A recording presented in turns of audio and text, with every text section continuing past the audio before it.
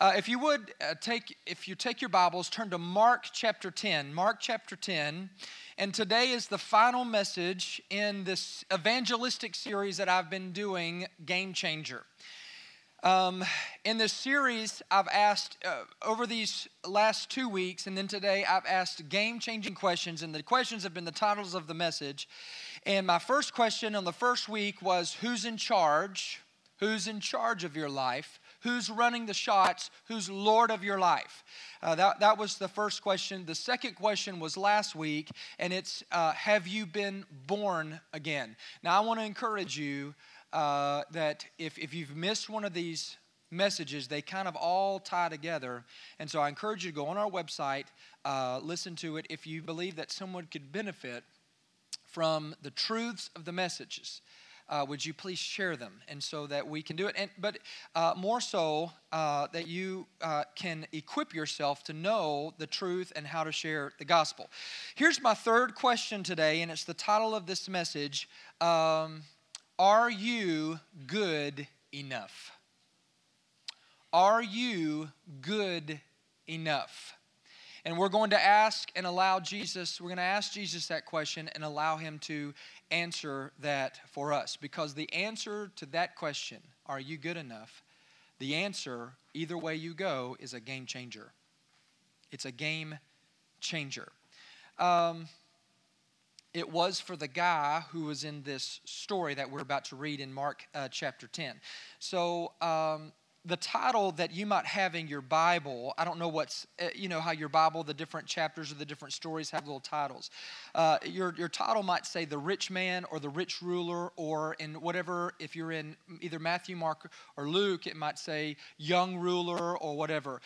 This is the story that we know of as the rich young ruler. You know what I'm talking about. You've heard it. And really, we kind of put those pieces together because of all the Gospels and how they refer to the same person in different ways. Now, we don't know the identity of this man for sure.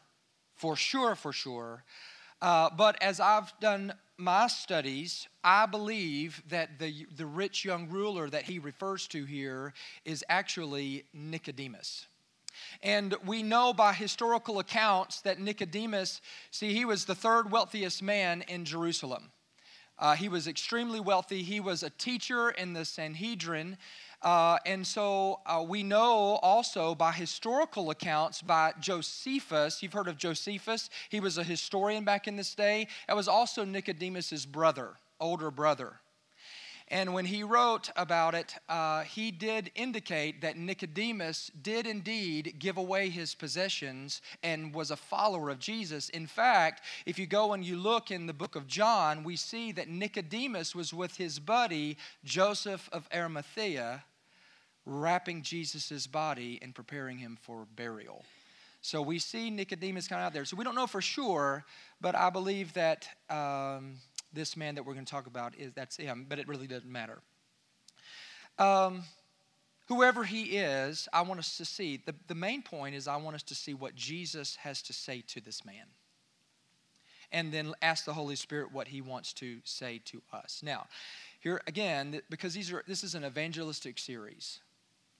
And you might be here today and you might be like, well, I'm a believer. Well, okay, but I want to challenge you like I challenged you last week. And examine yourself today. Could we just all agree that we're going to be on the edge of our seat and we're going to examine ourselves as the Holy Spirit leads us to? Because I believe that there's someone here that either needs to be saved, or you need assurance of your salvation today, or you need something that the Lord wants to put into you to give to somebody else who needs to be saved. So I believe this message is for everybody in this room today. So I'm going to ask for you to examine and not let this message idly pass you by today. I'm going to ask you if you would stand in the honor of reading of God's Word. We're going to begin in Mark chapter 10. We're going to start in verse 17. We're going to read a ways, and I would just ask you to follow along with me. But before we do, let's pray and ask the Holy Spirit to guide us today into the truth of His Word. Holy Spirit, we've worshiped now, and Father, our hearts are turned toward you, Lord, and we ask that you would please reveal truth to us through your word. Lord, reveal just talk to us. That's all. We're needy people, and we need to hear a word from you. So talk to us. Have free reign with us. And Lord, help us empty ourselves out, ready to be filled now by truth. I rebuke any lie that the enemy has told us this week. Any lie that he's spoken since we've been in this building, I rebuke that by the power of Jesus' name. And today we stand in victory on the truth of the Word of God. So do your work, Lord, now. In Jesus' name, amen. Remain standing. Here we go. Mark chapter 10, verse 17. As Jesus was starting out on his way to Jerusalem, a man came running up to him, knelt down and asked, "Good teacher, what must I do to inherit eternal life?" Although, by the way, good teacher there, that language is familiar to the story we read last week with Nicodemus when he said, "Good teacher, rabbi." It was the same word, and there were only a few people who ever used that in the New Testament. By the way, just a point. So he says, "Good teacher, rabbi, what must I do to inherit eternal life?" And then Jesus asked, "Why do you call me good?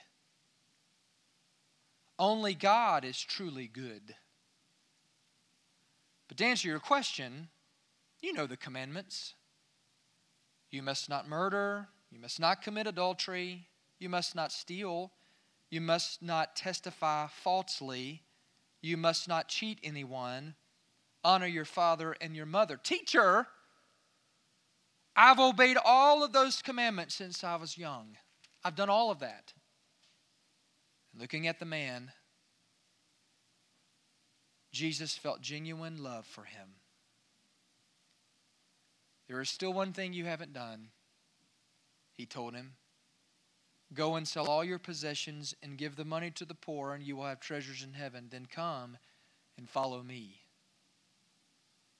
And at this, the man's face fell, and he went away sad, for he had many possessions. We're going to stop there. Later, I'm going to give you some more past scripture, but we're going to stop there for now. God bless the reading of His Word. You may be seated. Now, my points are, what did this man, my observations on what Jesus taught this man, or what did this man learn from Jesus? If you're taking notes, here's number one. Number one is, good is not good enough. Good is not good enough. Did you notice that Jesus quotes some of the 10 Commandments to him? And the guy says, I've done all of those. I've done them all. Now, the story's recorded Matthew, Mark, and Luke, which, by the way, is called the Synoptic Gospels. Okay, we get synoptic, we get our word similar or same, meaning it's writers, 3 different writers who wrote from about the same thing from their own unique perspective, synoptic. So you'll see Matthew, Mark, and Luke are Synoptic Gospels. They record the same thing. So when you're reading the story in Matthew, Mark, Luke, see if, and I just want you, sometimes if that happens and we're reading the Gospels, you just cross-reference them to see if there's a nuance that you might pick up that might not be in the other. I think that's very wise. Now, if we go to Matthew chapter 19 in his encounter here, verse 16, it says, "Someone came to Jesus with this question, 'Good teacher, what good deed must I do to have eternal life?' Why ask me about what is good?" Jesus replied. "There is only one who is good.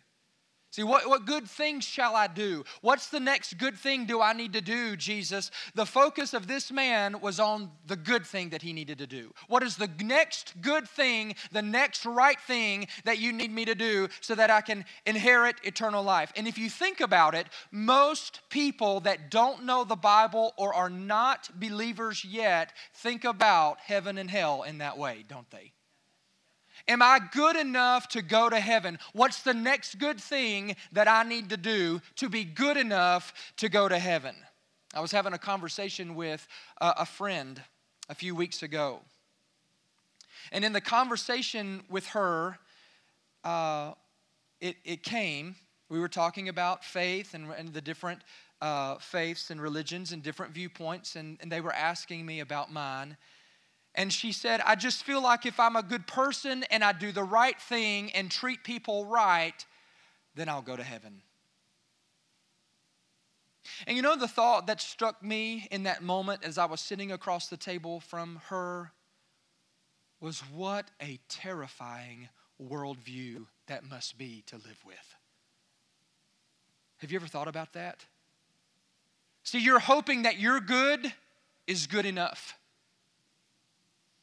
But there has to be some doubt there because there's no gauge then. So you're going by your own gauge of what is good enough. And you just hope that you make it, but you don't know that if you're going to make it or not. You just hope you are. And see, for people who think that, I wonder if, well, what if I do just one less thing than what was required to do all the right things to get? What if I'm just one good deed short to get into heaven at the end of my life? What if I'm just one good deed away? See, I wonder if people that believe that, I wonder if they think about that. Now, many people think, well, there's this big scale of justice in heaven, and then my good deeds will then be placed on one side, and my bad deeds will be placed on the other side. And I know my good deeds outweigh my bad deeds because I know that I'm pretty sure that I do more good deeds than bad deeds. And I'm sure that if my good deeds outweigh my bad deeds, then surely I ought to be able to go to heaven. Surely I'm a good enough person to be able to go to heaven. But what they don't realize is that's not how the scales of justice work, because the scales, it's not by our goodness or our standard of goodness. The scales of justice according to God is our good and bad are put on one side and the justice of God is on the other side. His righteousness sits on the other side. And when you measure the righteousness of God against all of our deeds, whoa, the scale goes haywire. And I want you to listen to me. Then you're like, well, then how can anybody? How can I be justified before a holy God? How could I ever be made righteous before God? Here's how I'm going to tell you. The only way that you can ever balance the scale is to ask Jesus to come into your life, and then He jumps in with the righteousness of God, and He jumps in on your side, and the scale's even. And God says, justified. That's how the scales of justice work.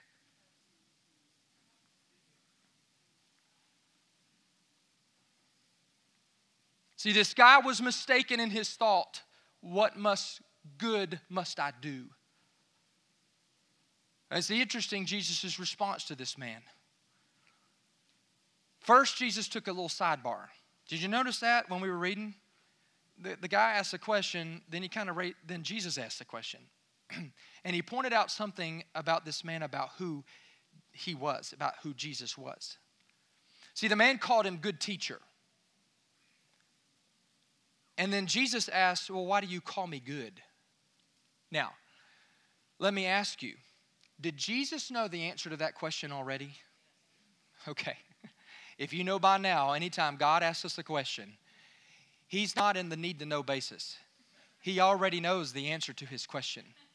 He asks us questions and engages us because He wants to hear it from us. He wants us to do some discovery. He wants to be in relationship with us. He was probing. Listen, when He asks a question, He's probing your heart. And then Jesus said, only God is truly good. Now, to me, I picked up on two things that what He's saying there in that passage. This is just me. I just picked up on two things. He said, when He says, ask, why do you call me good? Because only God is truly good. He says that. And if you truly think, here's what I think. If you truly think that I'm the good teacher, then I must be the Son of God. I must be the Son of God if you think I'm the good teacher. Number one, it was His identity. So Jesus was confirming that. But the other thing that I think Jesus was saying is He was telling this man, listen, there's only one standard of good. There's only one standard of good, and it's not yours. It's not your standard of good. God is the only one who makes the standard for what is good, and what is not good. See, we live by His rules. He's the ruler. He's the master. He's the creator, maker of heaven and earth. He is the standard maker. Our world has lost that reality. See, we have no say in the matter of what God thinks is good. We have no say in the matter of the definition of what is good. We have no say in the matter. But Jesus decides to play along with this guy. See, Jesus is so witty, by the way. Jesus is a smart cookie. He knows how to handle people. He knows how to meet people right where they are. He knows how to get to the root of things with people. And so he knows the intent of the heart. He knows the question. Guess what? He knows your intent of your heart. When you ask questions, you don't even know what you're asking about, and you're like, this might not even be a good question. Guess what? He sees beyond the question, knows your heart, and He knows how to get straight past your words and right to your heart. That's the way He works. He's so witty like that. So this young guy, whoever he is, he starts down this line of what else good do I need to get to heaven? Jesus goes straight to the heart and He says, all right, let me meet this guy where he's at. And then Jesus starts naming the commandments. But notice that He didn't name all of them. Did you notice that? He just named some of them. He only named 6 of them. Now, if you don't know this, the 10 commandments are divided into 2 categories. Did you know that? They're divided into 2 main categories. Now, the first 4 have to do with man's relationship with whom? With God. The last 6 have to do with man's relationship with who? With others. And by the way, they asked Jesus, remember when they asked Him, oh, by the way, well, what's the greatest commandment? You remember when the religious leaders were trying to trap Him and they says, what's the greatest commandment? And He boiled it down to 2. Guess what He was doing? He was boiling down these 2 categories. Love the Lord your God with all your heart, your soul, your mind, and your strength. Oh, and the other is love your neighbor as yourself. That covers all of them. It covers all of them. Jesus knew how to answer that question. It covers all of them. Now, which ones did Jesus list to this guy? The last 6 that have to do with the relationship between others. Okay? Now, do you want to know why? Because this man had already failed the first commandment. He's meeting him where he is. Jesus is meeting this guy where he is, and he's always failed with the first commandment, which is, you shall have no other gods before me. And this man already had the God before God. And guess what that God was? His stuff, his possessions. And Jesus went right straight to the heart of that. See, here's what you need to know. Sin against God causes a spiritual blindness. It causes spiritual blindness all day long. Sin against God causes spiritual blindness. Now, the root of all sin, I want you to hear me, the root of all sin is when we dethrone God and put something else there. When we say, I have another God besides you. That's what we do, see. We dethrone God and we put something else. We try to put something, what we think is good, on the throne of our lives. And Jesus is saying, you don't know good. You do not know good. There is none good. There is no one good enough. See, this is difficult for some of us to understand. God puts it this way in Romans 3:12. He says, there is no one who does good, and then He repeats Himself, no, not one. And I believe He had to emphasize here, no, not one, because He knew in our flesh we'd try to argue with Him. See, God says that no one is good, and we'll say, well, Mother Teresa was good. Not according to Scripture. No, not one. And we say, well, Billy Graham was good. He did a lot of good things. But was he good enough? No, not even him. Now that's where we get a little squirrely here. We're like,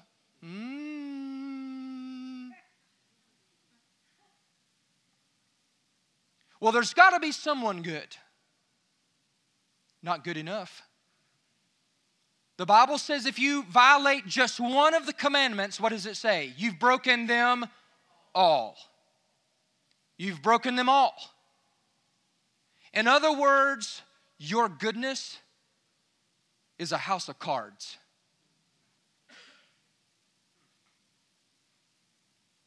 Jesus said to be good is to be God. And if you're going to talk about what is good, then we're going to be talking about who God is. But our flesh mind thinks, well, yeah, so this might not be God good, but it's not bad. See, that's what our flesh does. See, we create categories. We create degrees of sin. God doesn't create degrees of sin. Sin is sin. Sin is separation from a holy God. We're the ones who say, well, it might not be that bad. It might not be God good, but it's still all right. Have your kids ever gotten in trouble? Yes, I heard that. Yes, it's flat out yes, yes. I wasn't finished with my question, but good point. And you kind of went ahead and reverted to yes or no questions with them. You're like, did you hit your brother, yes or no? And they say something like, yes, but I hit him in the arm and not the face. Yeah, it was bad. I did. I shouldn't have done that. Yes, I agree. I hit him, but I hit him. It wasn't hitting the face bad. It was just hitting the arm bad. See, that's a degree. All of us in this room are guilty of that. All of us. But I'm here to tell you, good is not good enough. Our good is not good enough. And if you're here today and that you're hoping that good is good enough, the answer is no. And you need Jesus to hop on the scales with you. And He does that when you're born again.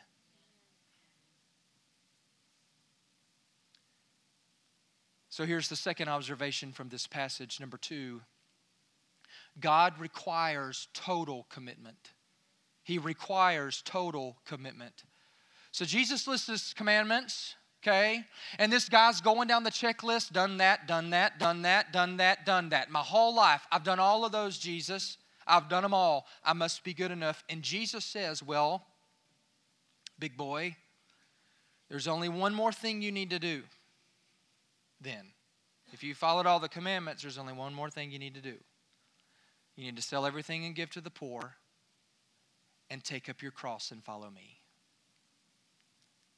Now, let me ask you a question and don't answer. Don't answer this. Would you give everything away to go to heaven? Don't answer. I just want you to think about it. Would you give away everything to be in heaven with God and to have eternal life? And here's my next question. Have you? Have you given everything away? I don't mean that you have to sell your houses or your cars and disperse your assets. I don't mean that. But the question is, who's the owner? That's the question. It refers back to the first game-changing question. Who's in charge? Who's in charge of your life? See. Have you given everything to God? Have you committed to Him? Because God requires, according to this story, this passage that we're reading, He requires total commitment to Him. Do you know the root of what Jesus was asking him to do? Do you know the root? Jesus was saying, are you ready to remove your idols off the throne of your life and put me there? Are you ready to do that? See, it's the number one commandment in the first 4. Relating to the relationship between God and man, you shall have nothing else, no other gods before me. putting something ahead of God. Do you know what that's called? It's called idolatry. It's that word, idolatry. Idolatry was the prevailing sin in the Old Testament. I dare say it's the prevailing sin now. Idolatry, I want to give you a definition of idolatry, okay? In case you're sharing with someone who doesn't know this truth. Idolatry is any person, place, or thing that you look to for your source. Whatever that is. An idol is the basis of your dependency. That's what an idol is. It's the basis of your dependency. If you find security in it, your happiness in it, your identity in it, and it isn't God, it's an idol. That's idolatry. For this guy, money was his idol. And since he wasn't willing to obey God and sell his possessions and give to the poor, see what it did is it revealed the root of the problem. It revealed the source, the very thing that was keeping this man from picking up his cross and having eternal life. Because God was not on the throne of his life. He was not fully committed in his relationship with God. Now let me ask you another question. Did Jesus tell him that he had to sell everything to go to heaven? Is that what he said? No. Read it again. Mark 10:21. He said, go and sell all your possessions and give the money to the poor, and you will have what? Treasures in heaven. Then come follow me. If you can give to others, if you can give away, if you can dethrone the idol in your life, then you can come follow me. You'll have treasure in heaven.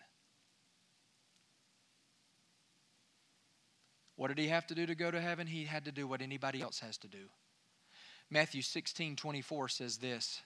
Then Jesus said to his disciples, if any of you wants to be my follower, you must give up your own way, take up your cross, and follow me. Some translations, do you know what it says? It says, you must deny yourself. Deny yourself. I want you to remember that phrase. And I want you to remember the phrase, take up your cross and follow me. See, here's what Jesus did with this man. Here's what he was saying to him. He said, to go to heaven, young fellow, you need to take up your cross and follow me. But in order to take up your cross, in order to do that, you have to deny yourself. And the place where you need to deny yourself is in your possessions. See, Jesus, he was saying a convicting word to this man. He's like, you're going to have to get rid of that before I'm ever in your view.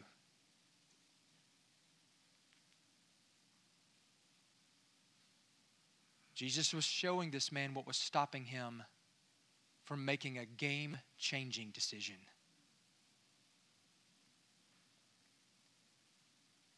The game-changing decision, listen to me, is for everyone. And it's this: I must take up my cross and follow Jesus. Now, here's the question. What's the one thing stopping you? Is it a relationship? Is it a sin? Is it a habit? Maybe a stronghold that's stopping you. Maybe it's a lie that you've believed.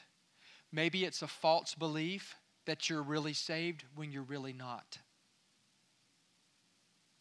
Listen, there are some people who will say, yes, I want to go to heaven. If you get a bunch of people in a room and you ask how many people want to go to heaven and be with God one day when you die, most everybody's going to raise their hand. Very few are not. But there are some people who will say, yes, I want to go to heaven, but I don't want to give up my lifestyle. See, I don't want to give up all the things that I enjoy doing. I don't want to give up some relationships. I don't want to give up some habits. I don't want to give up some strongholds. I've become accustomed to them. I don't want to give up some things. I don't want to do that. I want to be in heaven when I die, but there's just some things I'm not willing to do yet. I might do that one day. You heard that? I'll do that one day when the time is right. Remember, we're in a window. We're in a grace window. One day, that window of opportunity is going to close. That's why Scripture says today is the day of salvation. That's why. You might not have tomorrow to live another day, another minute, another second of the lifestyle that you don't want to give up to follow Jesus.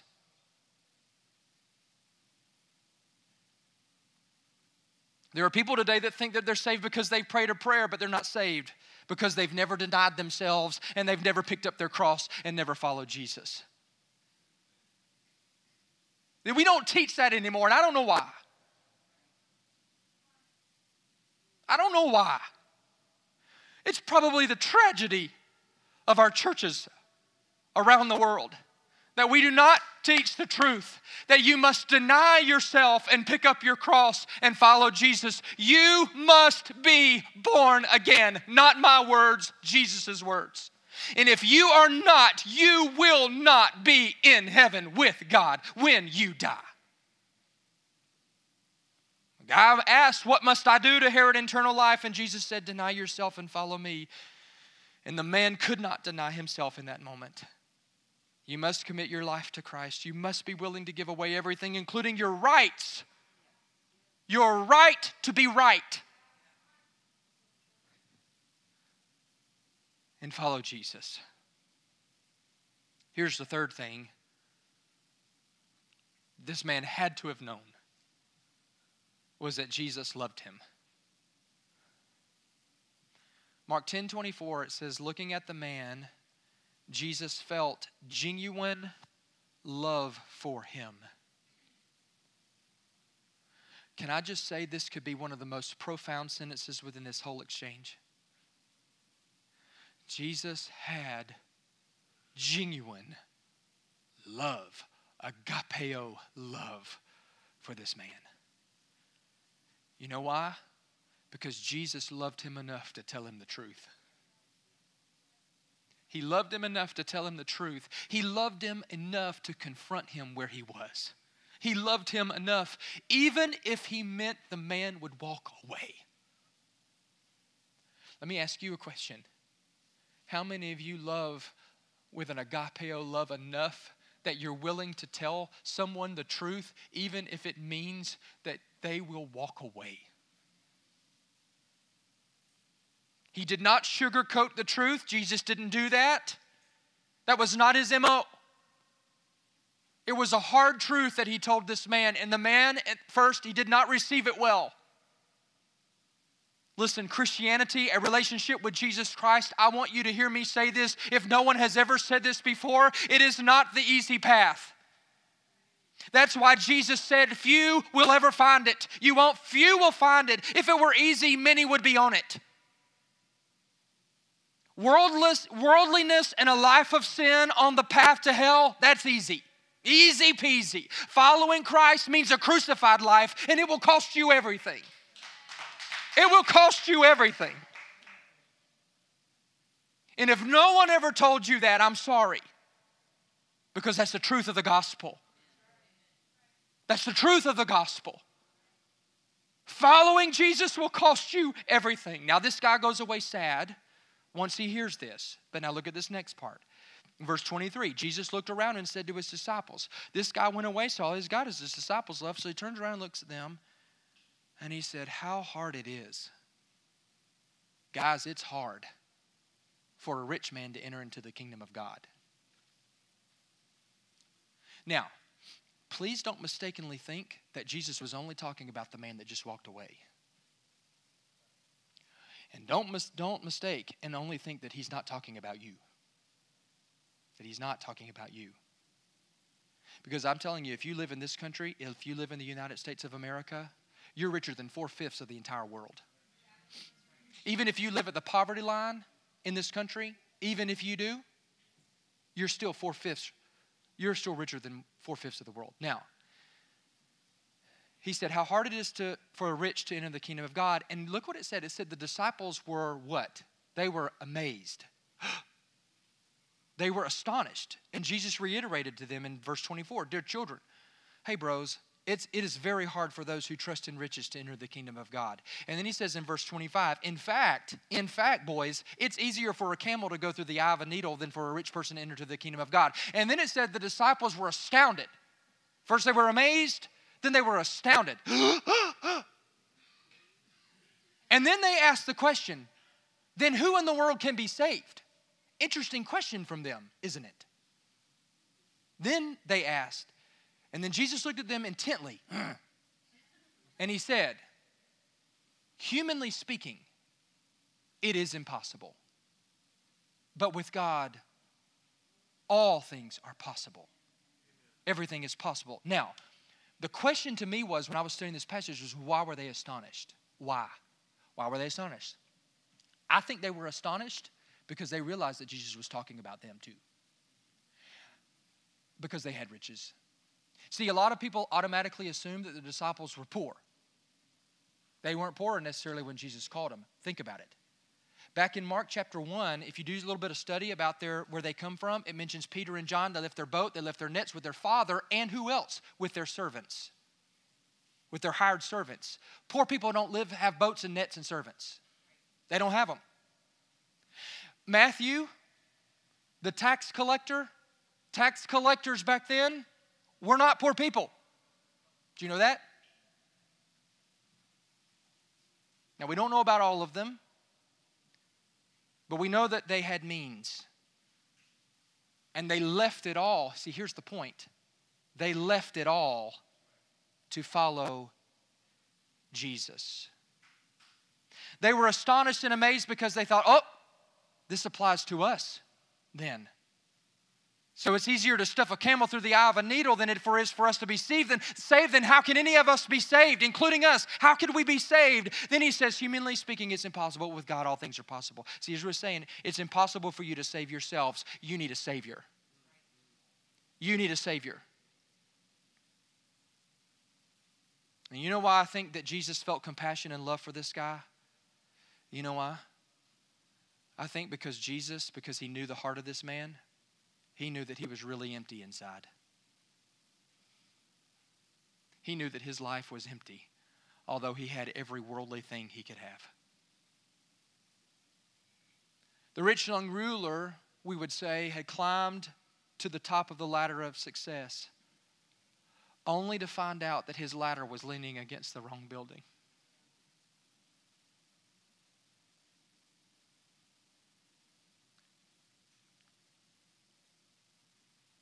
That's what I mean when, you feel like you've done everything you're supposed to do.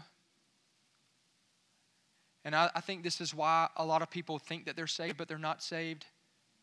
Is that the whole truth hadn't been shared about the gospel for whatever reason. Or maybe they think, well, if I just say a prayer and then I just do my good works, I'm good enough, and I climb this ladder, and I climb, and I climb, and I climb, and I climb, and I climb. And the loving truth is, some that profess to be believers, you're at the top of that and your ladder's leaning against the wrong building. And today the Holy Spirit might be saying to you, you're going to have to humble yourself. You're going to have to climb down off of your ladder, deny yourself so that you can profess faith in Christ and pick up your cross and then follow Him.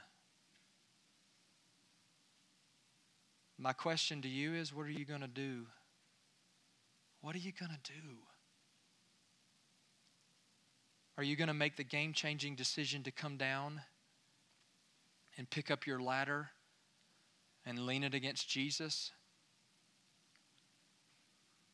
Or are you going to stay up there and have the world but lose your soul? Here's the truth. Many will not, because you can't bear the thought of giving up your treasure. You think how foolish I would be to give up my dream. All this that I've worked for my whole life. How foolish it would be for me to give up my reputation. How foolish of it would be for me to give up some relationships that I just really like. How foolish of me would it be? How foolish. How foolish. But here's what I know to be true. If you're trying to live for Jesus and you're not surrendered, if you've not surrendered your life to Him and you're not saved, you're really totally miserable. And before too long, the Christian thing that you keep trying to do, it'll get too hard and you'll let go of that. Because as the Scripture says, you can't serve two masters. In other words, your ladder can't be leaning against two buildings at the same time.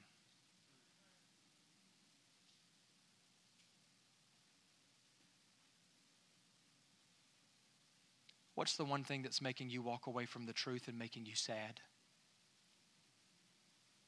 Isn't that a pointed question? What's the one thing that's making you walk away from the truth and making you sad? Can I tell you one more thing? Well, you didn't say I could, but I'm going to tell you anyway. I want you to look at verse 28 through 31. It says, then Peter began to speak up. Good old Peter. We can rely on Peter to speak up, can't we? We've given up everything to follow you, he said. And they had. That was a true statement Peter made.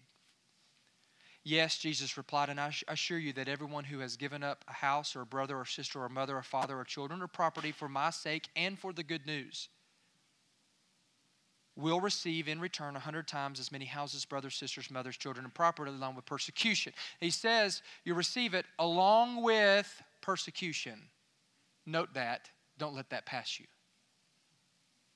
And in the world to come, that person will have eternal life, but many who are the greatest now will be the least important then, and those who seem least important now will be the greatest then. And let me boil this passage down to you because it's not literal. What he's saying is, Peter was saying, Lord, we've given all. We've given all. And Jesus' reply was, I know what you've given. I know what you've given, and you'll be blessed, but there's a price to pay. There's a price to pay now. There is a price to pay for following Jesus. Listen, God wants to bless His children. We see that. He wants to bless us. Do you know what blessed means in this passage? Do you know what it means? Do you know where most every time where it says God bless you or God wants to bless you? Do you know what that means? If you look it up, it means favored by endorsement. Do you know that? Favored by endorsement. It doesn't necessarily mean you get all the stuff. That's not what he's talking about. I'll tell you this. If you're blessed by God, you won't care what you have in this world. You won't care what your possessions are. You won't care what house you live in. You won't care what you drive. You won't care if you have the blessing and the favor and the endorsement of God on your life. There is no greater reward than to know that your Heavenly Father is pleased with you. Nothing greater than that. Do you know what the faithfulness of God is? I mean, the favor of God, His blessing, it's His faithfulness to us. That's our reward. But we've got to come to a place where we're willing to give up our lives and pick up our cross and take on His life. See, that's the only way we're saved. I want to leave you with this quote from Jim Elliot. Anybody know that name, Jim Elliot? Jim Elliot was a missionary to Ecuador. And he had visited several times. There was a small group of them. And he was sharing the gospel with them. When the tribe that he was sharing the gospel with all of a sudden turned on him and they killed him and the other men that were with him. Because they thought that he had taken one of the sisters. They believed a lie. So they killed Jim Elliot. But here's a quote, and I want to leave you with this. Jim Elliot said this: "He is no fool who gives up what he cannot keep to gain that which he cannot lose." Will you give up your life for Jesus today?